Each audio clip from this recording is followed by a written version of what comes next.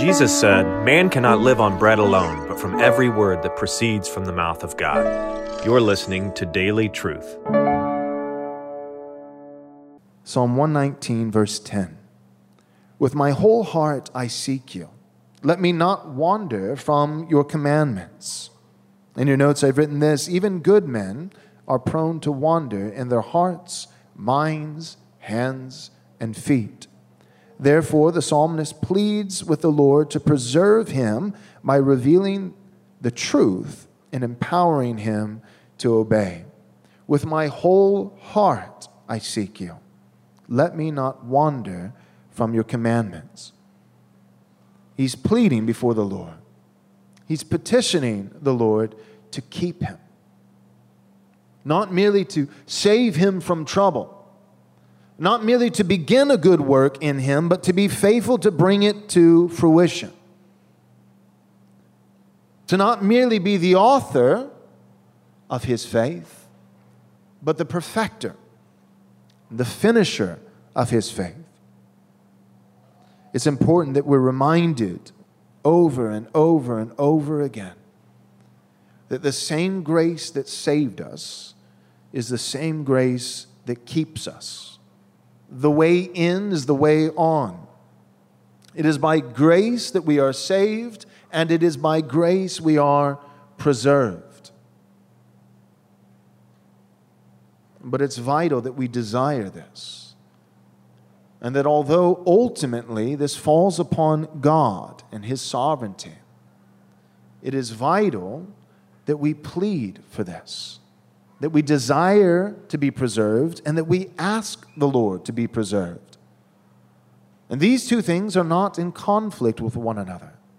Man's responsibility to ask and to seek, and God's sovereignty to preserve. It is both the perseverance of all saints, and yet at the same time, and with no contradiction, the preservation of all saints. Those who persevere to the end will receive the crown of life. And if they persevere to the end, it will be because it will be due to the fact that they sought the Lord and that they pleaded with the Lord that He might keep them. It will also be due to the fact that God decreed from eternity past that they might be preserved. See, God's sovereignty does not work against man, but God, who sovereignly predestines the ends of His decree, He brings these about by His sovereignly decreed means. And one of the means that God uses to bring about what He has decreed, the ends which He has purposed, one of the means in terms of human agency is the means of righteous and holy desire. That we might desire Him. And that we might have a desire to be kept, to be protected, to be guarded and preserved by Him. Now, verse 10 of our text probably reminds many of you of the Lord's Prayer. Lead me not into temptation, but deliver me from the evil one. In Psalm 119, verse 10, it says, with my whole heart I seek you, let me not wander from your commandments. One other point that we might make with this verse before moving on is that, at least in some sense, these two things, the first half of the verse and the second, are really the same. We might say that they are two sides of a singular coin. With my whole heart I seek you, let me not wander from your commandments. Reminds me of Galatians. Walk by the Spirit, and you will not gratify the evil desires of the flesh. One principle that we see at work again and again throughout the Scripture is this: a good offense is a good defense. How do you avoid gratifying the evil desires of the flesh? Well, by walking by the Spirit. How do you avoid the works of the flesh?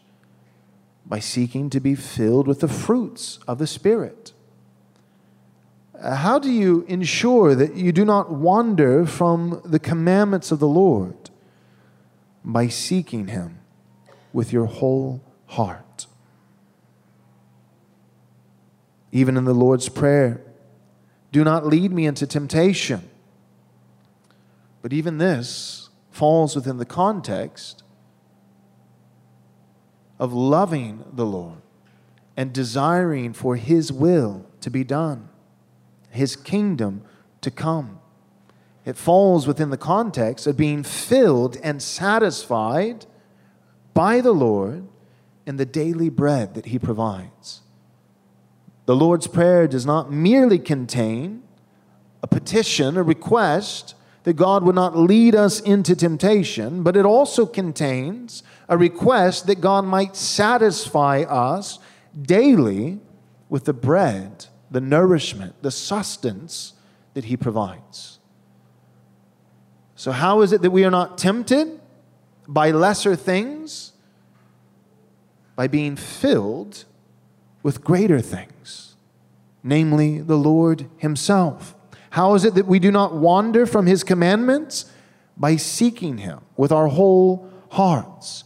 How is it that we avoid gratifying the desires of the flesh? By walking by the Spirit. As a special thank you for your gift of any amount, we'll be happy to send you a free digital book from our store. To access this offer, visit rightresponseministries.com/offer. We highly recommend Pastor Joel's book, Am I Truly Saved? If you or someone you know has wrestled with doubts about the love of God, this would be a great resource. As a reminder, to get this offer, go to rightresponseministries.com/offer. And thank you for your generous support.